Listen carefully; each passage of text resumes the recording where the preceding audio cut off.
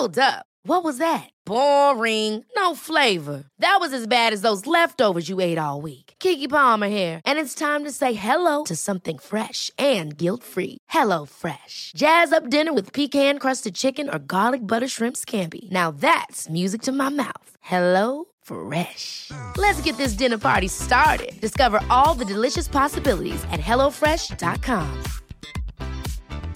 Quality sleep is essential. That's why the Sleep Number Smart Bed is designed for your ever-evolving sleep needs. Need a bed that's firmer or softer on either side? Helps you sleep at a comfortable temperature? Sleep Number Smart Beds let you individualize your comfort, so you sleep better together. J.D. Power ranks Sleep Number number 1 in customer satisfaction with mattresses purchased in-store. And now, save 50% on the Sleep Number Limited Edition Smart Bed for a limited time. For J.D. Power 2023 award information, visit jdpower.com/awards. Only at a Sleep Number store or sleepnumber.com.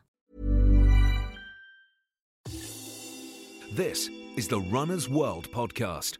Welcome to the Runner's World podcast with me, Rick Pearson. And me, Jane Maguire.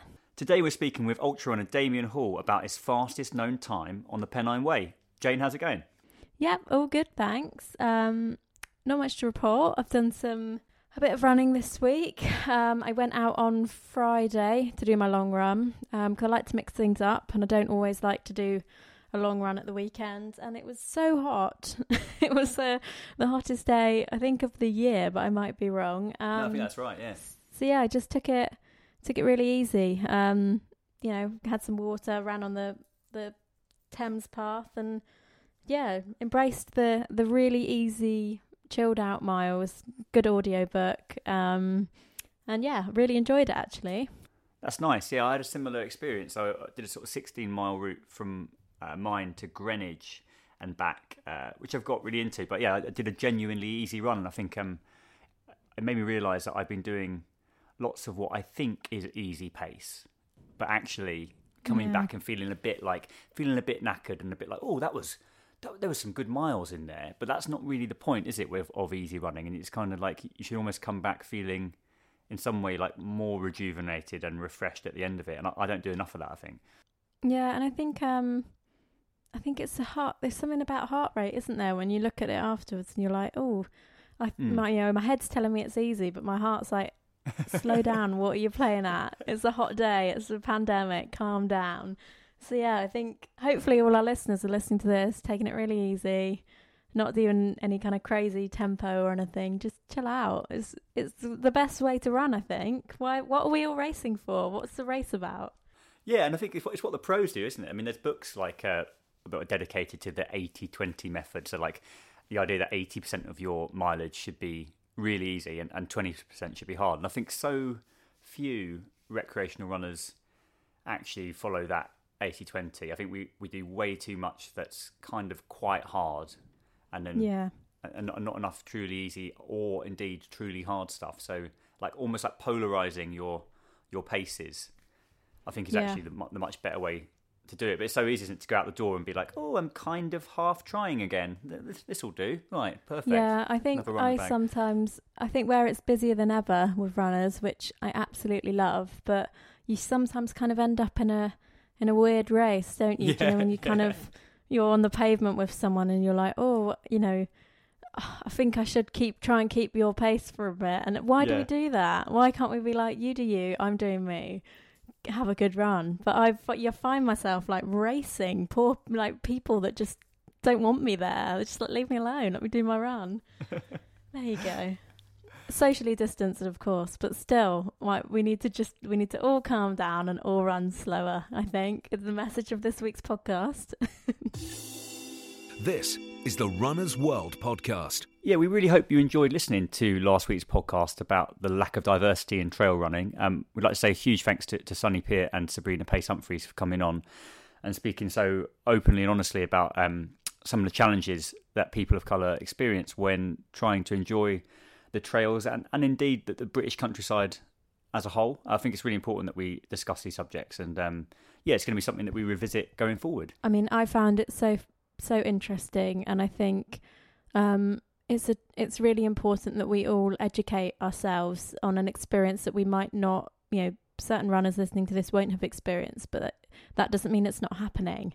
And I think it's so important to have the conversations, to listen to the conversations, and to kind of, I guess, just try and think about what we can all do differently to kind of make running more diverse, make trail running more diverse, and just, open up the conversation, I guess, and educate ourselves. I think is the important message. But yeah, I found it really, really interesting, and I loved chatting to both of them. No, I think that educational aspect of it is important for everyone. I think, for us as well to hear some of the challenges and experiences that they've had, that I guess as a white man on the trails, like, I haven't had those experiences, or even had a sense that those barriers necessarily exist. And I think what Sonny was saying about racism being much, much more than just surface level abuse, which obviously still exists, but it's bigger and more systemic than that. And I think that can be the part that perhaps is harder to understand for white runners. The idea that, like, how can a trail or trail running or the countryside be racist in some sense? But actually, I think the way he explained it, for me, really, really brought it home. And I think, as I said, we need to keep that discussion going, and I hope our listeners really, really got something from it. Yeah, me too. I think we'd love to hear more from people. We'd love to hear more about what you thought of it, and guests that you would love us to talk to as well would be interesting, wouldn't it? Yeah, definitely. Yeah, let us know. podcast@runnersworld.co.uk. Let's talk about FKTs, so fastest known times, because that's what we're going to be speaking about mainly on this show. So just a bit of background, I guess. So yeah, with obviously lots of races being cancelled as a result of coronavirus. More and more people have been taking things into their own hands, really, and doing these fastest known time attempts. So we've seen it up in Scotland, the Fells of the Lake District, even someone set an FKT around the London Loop recently. So it's been embraced by runners of all abilities in all parts of the UK.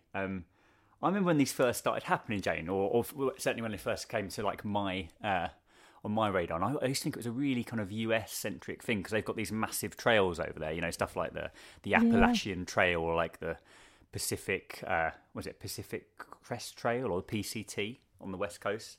And I thought it was all a bit sort of niche, but it seems like it's something that actually, lots and lots of British runners are embracing. Yeah, for sure. I think even I always kind of thought it was a bit like, like those Strava segments, which I guess would be an FKT, for sure. In a different world. But I was always kind of like, oh God, that wouldn't be me. I'm not that kind of runner. But I think it's through, we've had a go at them, haven't we, at Runners World? And I think that's kind of got me into them. I mean, I'm nowhere near fast enough. You'd have to find me a piece of road that had never been walked down for me to set an FKT. But we've climbed to the highest peaks of every London borough, haven't we? Yes. And then we attempted the London Loop, which was an experience. So maybe that'll be our challenge post lockdown. Another team FKT. Don't rely on me, listeners. Don't be holding out for me to do an FKT. Well, we've probably done.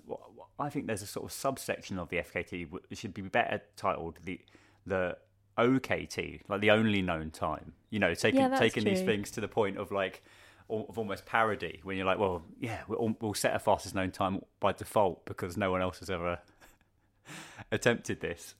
So then it has that appeal, doesn't it? Like, you can be super specific with it. So if you are imaginative enough, you probably can be a record breaker as well. You could set an FKT of your own back garden. So exactly. Unless you live in a shared house with loads of other runners, you've got a good chance. Go for it. I mean, I'm in a one-bed flat. I could maybe do it in my car park, but I would look crazy, wouldn't I? Well, I think we should bring on our guest this week, who set an amazing FKT on a very well-known trail. So, I think it's time we bring him on. Guest of the week, here in the studio. Guest of the week, sometimes on the phone. Could be an athlete, could be a physio, or a complete unknown. Our guest this week recently became the fastest person to run the Pennine Way. Damian Hall completed the 268-mile route in 2 days, 13 hours and 34 minutes. He beat the previous record set the week before by US runner John Kelly by more than 3 hours, and he did it while picking up litter along the way. Damian Hall, welcome to the Runners World podcast, and congratulations on a spotless piece of running. Thank you very much indeed. Thanks for having me. For anyone who is not au fait with the world of FKTs, could you give us a brief explanation about what we mean when we say FKT and what some of the rules are? Well, yeah, it's this. It's an area of the sport I absolutely love, but it's kind of, I suppose if you think of it a bit like Strava segments, where people get a bit carried away often. So instead of a Strava segment that's, I don't know, a minute or even 10 minutes, FKTs tend to be longer ones. I guess possibly the most famous one in Britain is, the Bob Graham Round is essentially an FKT. I guess the phrase FKT it's an American phrase for kind of fastest known time. In Britain, I suppose we are a bit more. We were having this debate actually while we were there, and whether we just call them records and we don't need to say FKT because that's an American phrase. But they've definitely mushroomed in popularity in the last few years, and then even more so this summer, but mostly because of the lockdown. And there are some are really established, like the Bob Graham Round or maybe the Pennine Way, and then some, you can kind of go and make your own FKT, which is what's so wonderful about this part of the sport, really. Yes, it could be very small and specific, I guess, if you wanted to just go and do one that's, next to your house or whatever. It could be round and round your back garden, yes. Which quite some low-hanging fruit out there, isn't there? There's some low-hanging fruit in this world. Yes. What drew you to the Pennine Way? Obviously, it looked beautiful. We were lucky enough to kind of follow you via video. But what drew you to that part of the world? Yeah, I've got quite a lot of history with it, actually. So I was I lived abroad for nearly a decade, mostly in Australia, and then I moved back to Britain in 2010. And I wasn't a runner at the time. I was a hiker, a trekker, or a rambler, or whatever you want to call it. And I was very lucky. I was an outdoor journalist, and I got commissioned to go and do a guidebook for the Pennine Way, and I hadn't walked it before. And that's it's our oldest national trail. And it's linked with the mass trespass on Kinder Scout in the 1930s, which was this really important piece of civil disobedience that got the land regulation laws changed so that so many of us can sort of go out in the outdoors in more places than we used to be able to go. So I walked the Pennine Way in, I think, 2011, and it's 268 miles, so it takes you kind of 2 to 3 weeks usually. And yeah, I loved it. Wrote the guide for it. And then as I got more and more into running and understood all that world, I ended up doing the spine race a couple of times, which it goes along the Pennine Way as well. So I'd actually covered it 3 times. And then, well, about 4 years ago, I did my kind of first worthwhile FKT, which was on the Southwest Coast Path. And when I finished that, I remember driving back with my 2 friends who had helped me, and we were sort of discussing what next, and Pennine Way definitely came up, but the record on it was so good that it was really intimidating. This chap, Mike Hartley, ran it back in 1989 and had set such a good time on it that it was really, really intimidating to me, so I kept putting it off basically until kind of lockdown gave me no more excuses. And I mean, it's got a lot of press, the Pennine Way, over the last few weeks because your friend and rival John Kelly had only just set an FKT on the Pennine Way.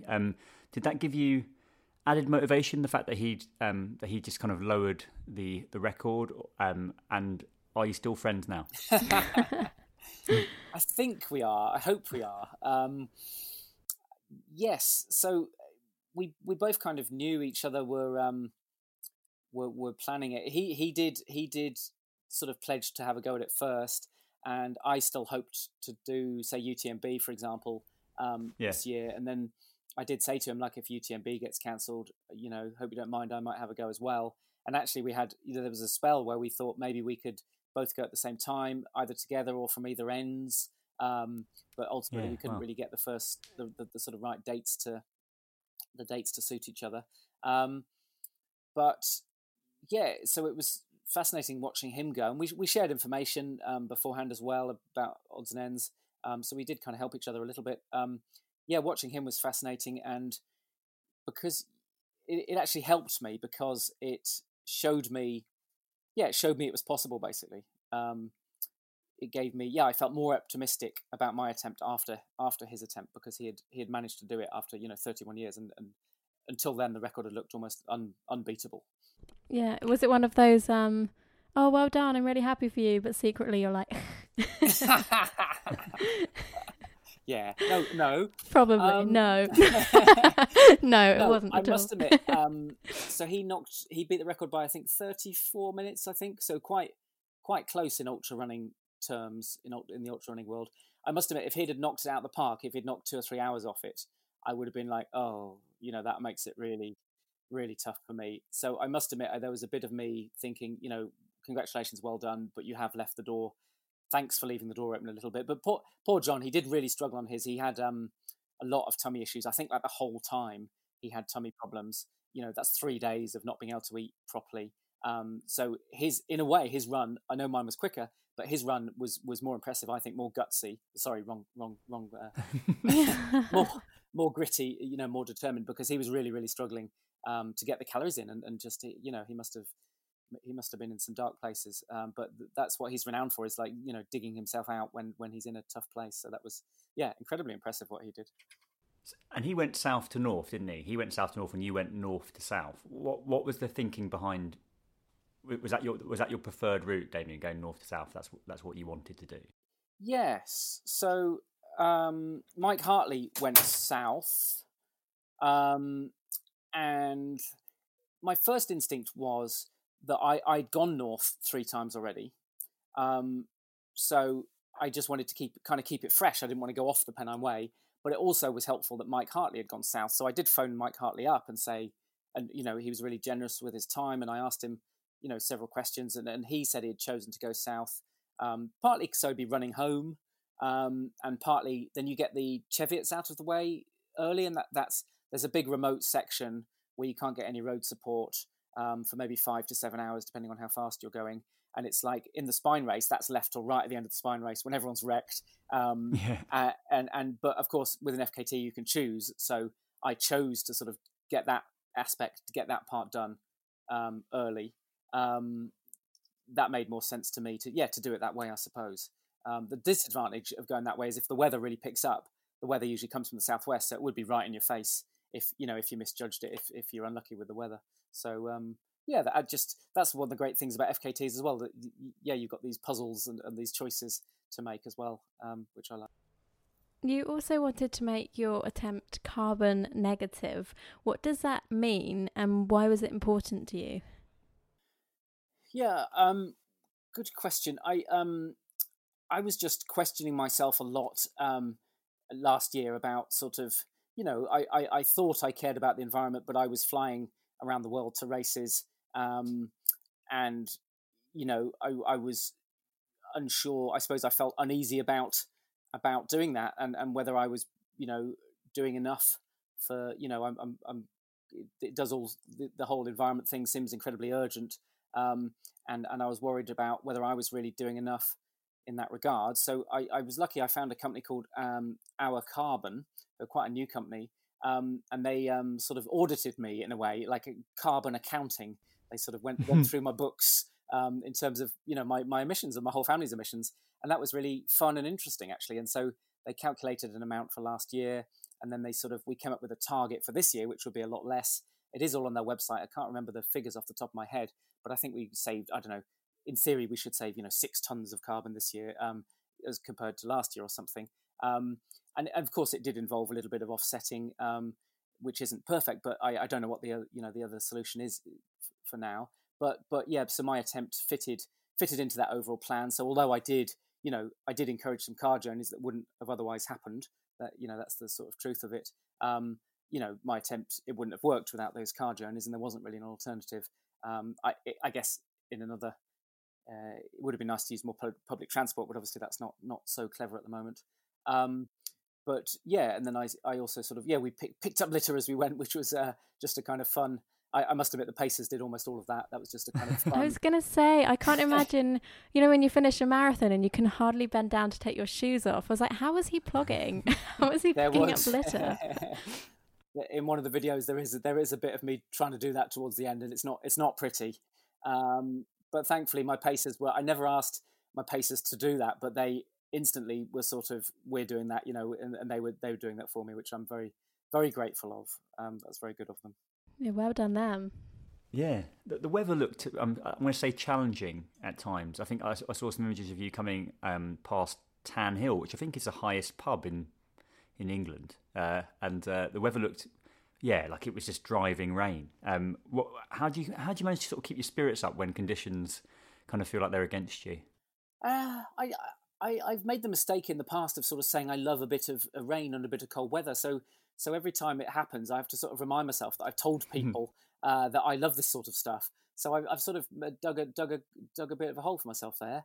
But actually, honestly, the bit when I struggled most was on the Friday when it got a bit warm. And I say warm, it wasn't mega hot, but I don't really love running in the heat that much. So actually, cool temperatures are pretty good for me. So and I guess I had those motivational things of I suppose the climate stuff, and I concentrated more on that, and it wasn't too bad, to be honest. It was just a little bit of light drizzle, really.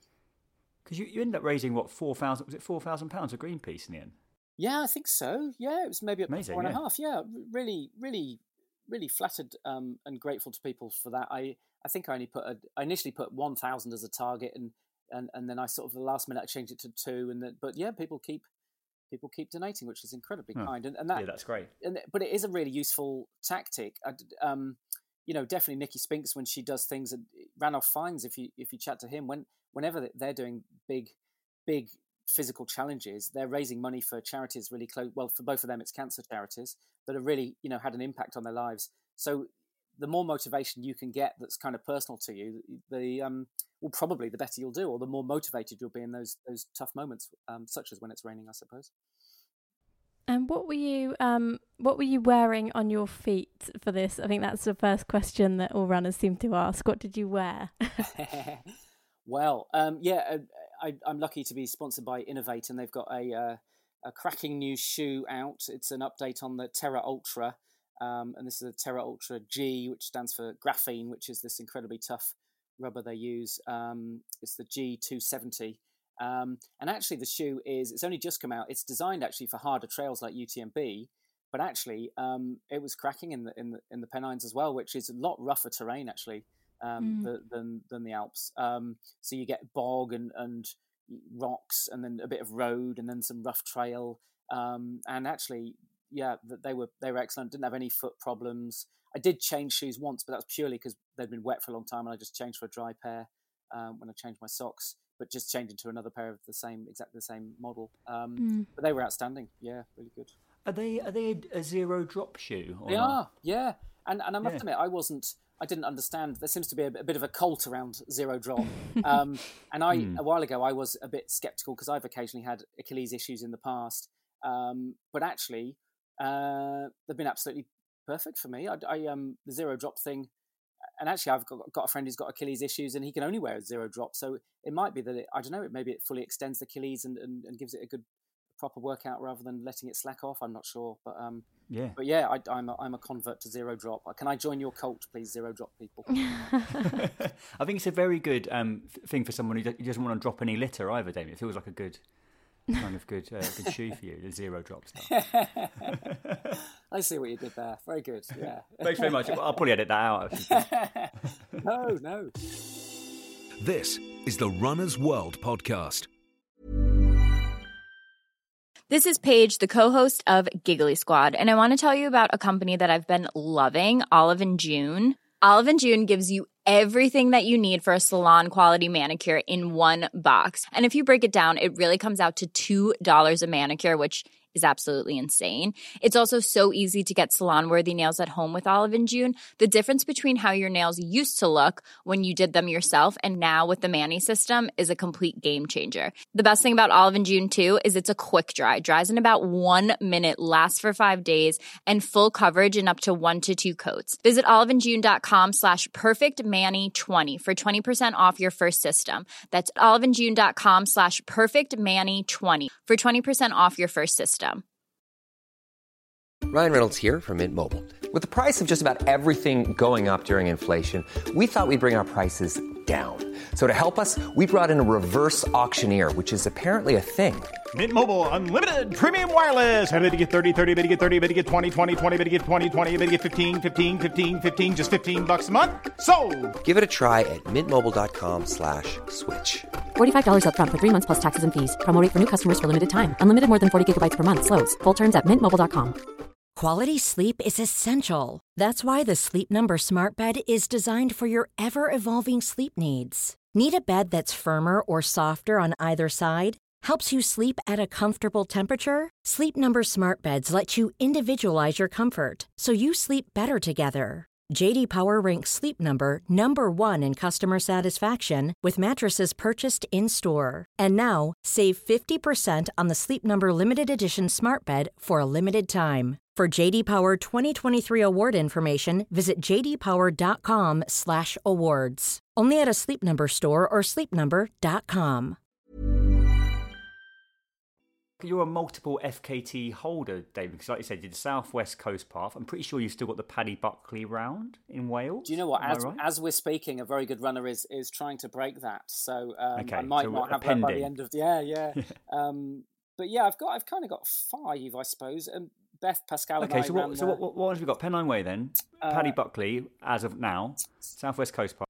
Yes, and then Beth, Pascal, and I 2 winters ago ran the Cape Wrath Trail in Scotland together. Yeah, so that's a joint one. And then also I have the Paddy Buckley winter record, which I guess you could say whether that's whether that really counts or not. But some people record that, and so I've got 5 for now. I doubt it'll be this good again, because by the end of our conversation, I've probably down to 4, and then we'll see. It'll be fascinating to see on the Pennine Way, because I know of 1 or 2 other good runners who might fancy it, and it'll be intriguing to see what happens there. I like the idea of running an FKT, but I want to know more about.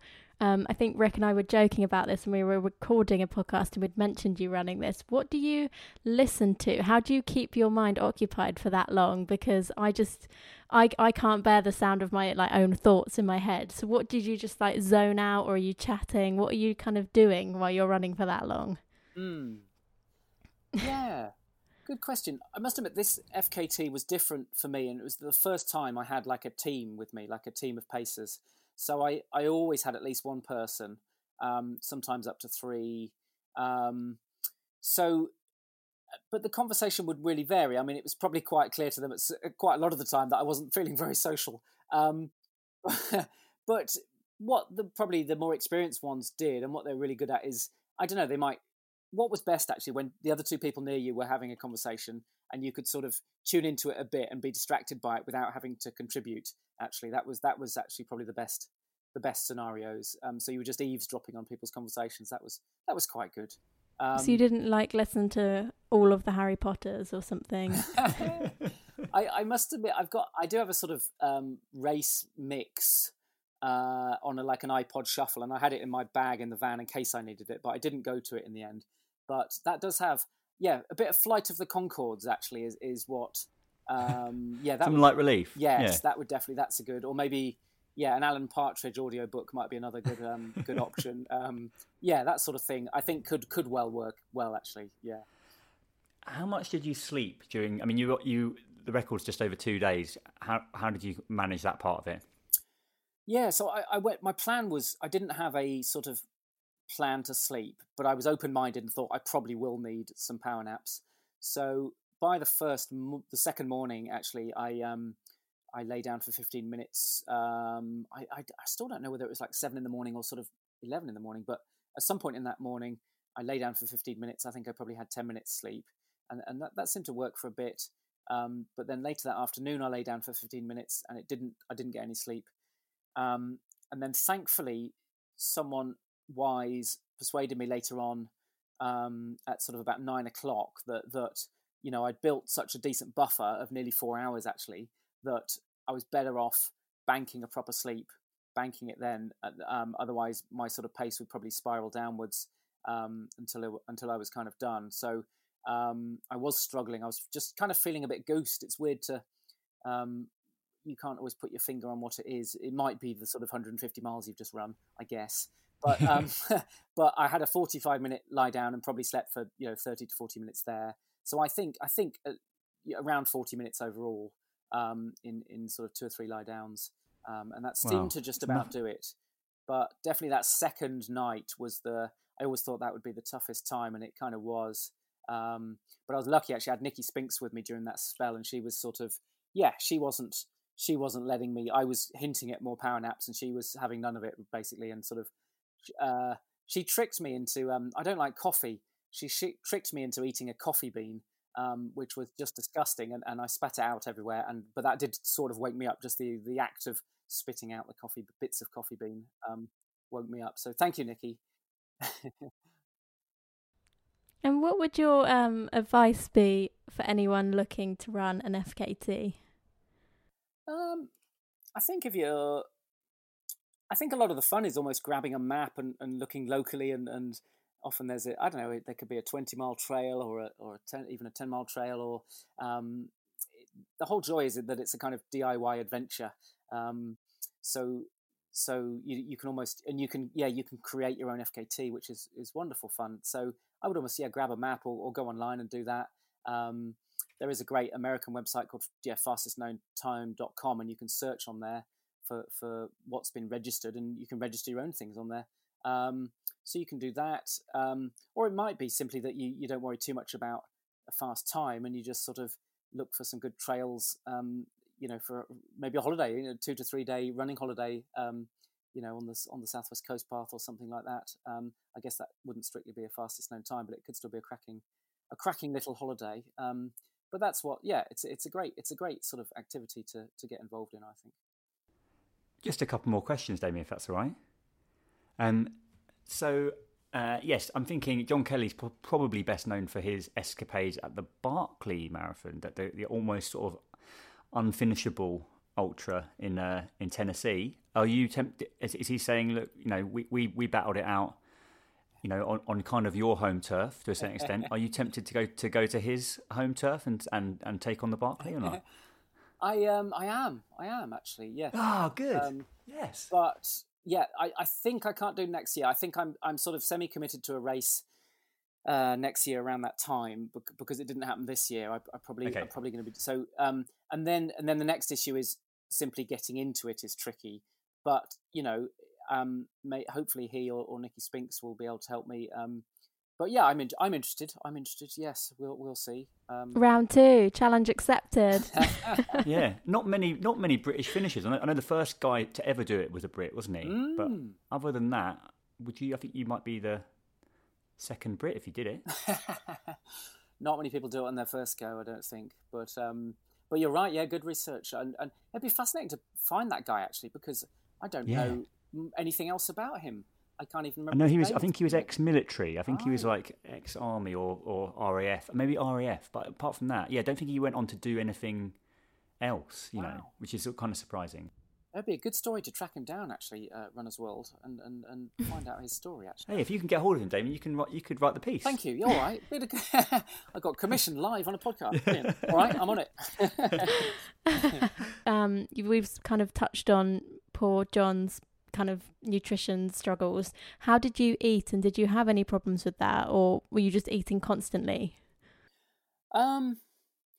Yeah, I definitely had more fortune than him, but I guess what happens to me in these things is I think like a lot of people, you just go off eating because it becomes a chore, and your mouth actually sort of doesn't want much in it. It gets kind of sore and disgusting, and it's hard to keep things going in. But the trick then is it's almost aim for the sloppy stuff. So that's kind of rice puddings and porridge and tinned fruit. So I didn't get it all right. But I suppose I got it right enough to be able to break the record. One thing that went down really well, and I was interviewed live on BBC TV, shockingly enough, the other morning, and this made me look a bit posh, so I'm reluctant to say it again. But someone else gave me an avocado and hummus sandwich at one point, and I was like, oh my God, that's what I need. So for the next day, I think I just pretty much ate avocado and hummus sandwiches with a lot of washed down with a lot of tea. But yeah, I'm aware that makes me kind of sound posh. I did have, chips as well. So I'm a man of all food groups. Right. Final question, Damien. You did some homemade tattooing for this, and a lot of people were wondering what you had FFF written on your forearm, and we tried to work out what it stood for. I'm presuming it's not fastest finger first, but what was it? Yeah, it was either three swear words or. I did, if I'm honest, I worked with a sports psychologist, Dr. Josie Perry, and she encouraged me to kind of crystallize what was I doing it for, so that, when in those dark moments you remember your motivation. So I came up with this, basically family, for my kids, not that they're the least impressed. And then the next F was for friends, but really that meant all the people there helping me, because it's kind of like if someone's going to get up at 3 a.m. to meet you on a rainy hilltop, then you owe them. You should put in a good effort for them and not quit when it gets hard. And the third one was future, I suppose, which was the sort of the green stuff that I was trying to sort of promote a bit as well. So it looked a bit silly, but it seemed to work in the end. Yeah, no, that's great. Well, thanks so much, Damien, for making the time to speak with us for the podcast. It's great to hear a bit more about your FKT on the Pennine Way, and I think Jane and I are going to have to try and find some low-hanging fruit in the FKT world to see if we can bag a few records. Well, it's been my pleasure, and good luck bagging your records. Thank you. Cheers. Thanks a lot. Cheers.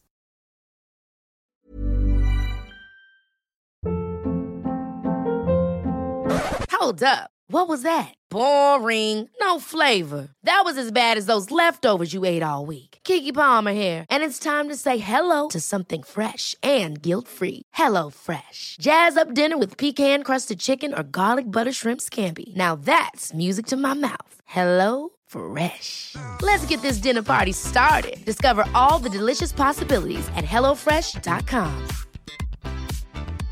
Even when we're on a budget, we still deserve nice things. Quince is a place to scoop up stunning high-end goods for 50 to 80% less than similar brands. They have buttery soft cashmere sweaters starting at $50, luxurious Italian leather bags, and so much more. Plus, Quince only works with factories that use safe, ethical, and responsible manufacturing. Get the high-end goods you'll love without the high price tag with Quince. Go to quince.com/style for free shipping and 365-day returns. Imagine the softest sheets you've ever felt. Now imagine them getting even softer over time. That's what you'll feel with Boll & Branch's organic cotton sheets. In a recent customer survey, 96% replied that Boll & Branch sheets get softer with every wash. Start getting your best night's sleep in these sheets that get softer and softer for years to come. Try their sheets with a 30-night guarantee. Plus, get 15% off your first order at bollandbranch.com. Code BUTTERY. Exclusions apply. See site for details.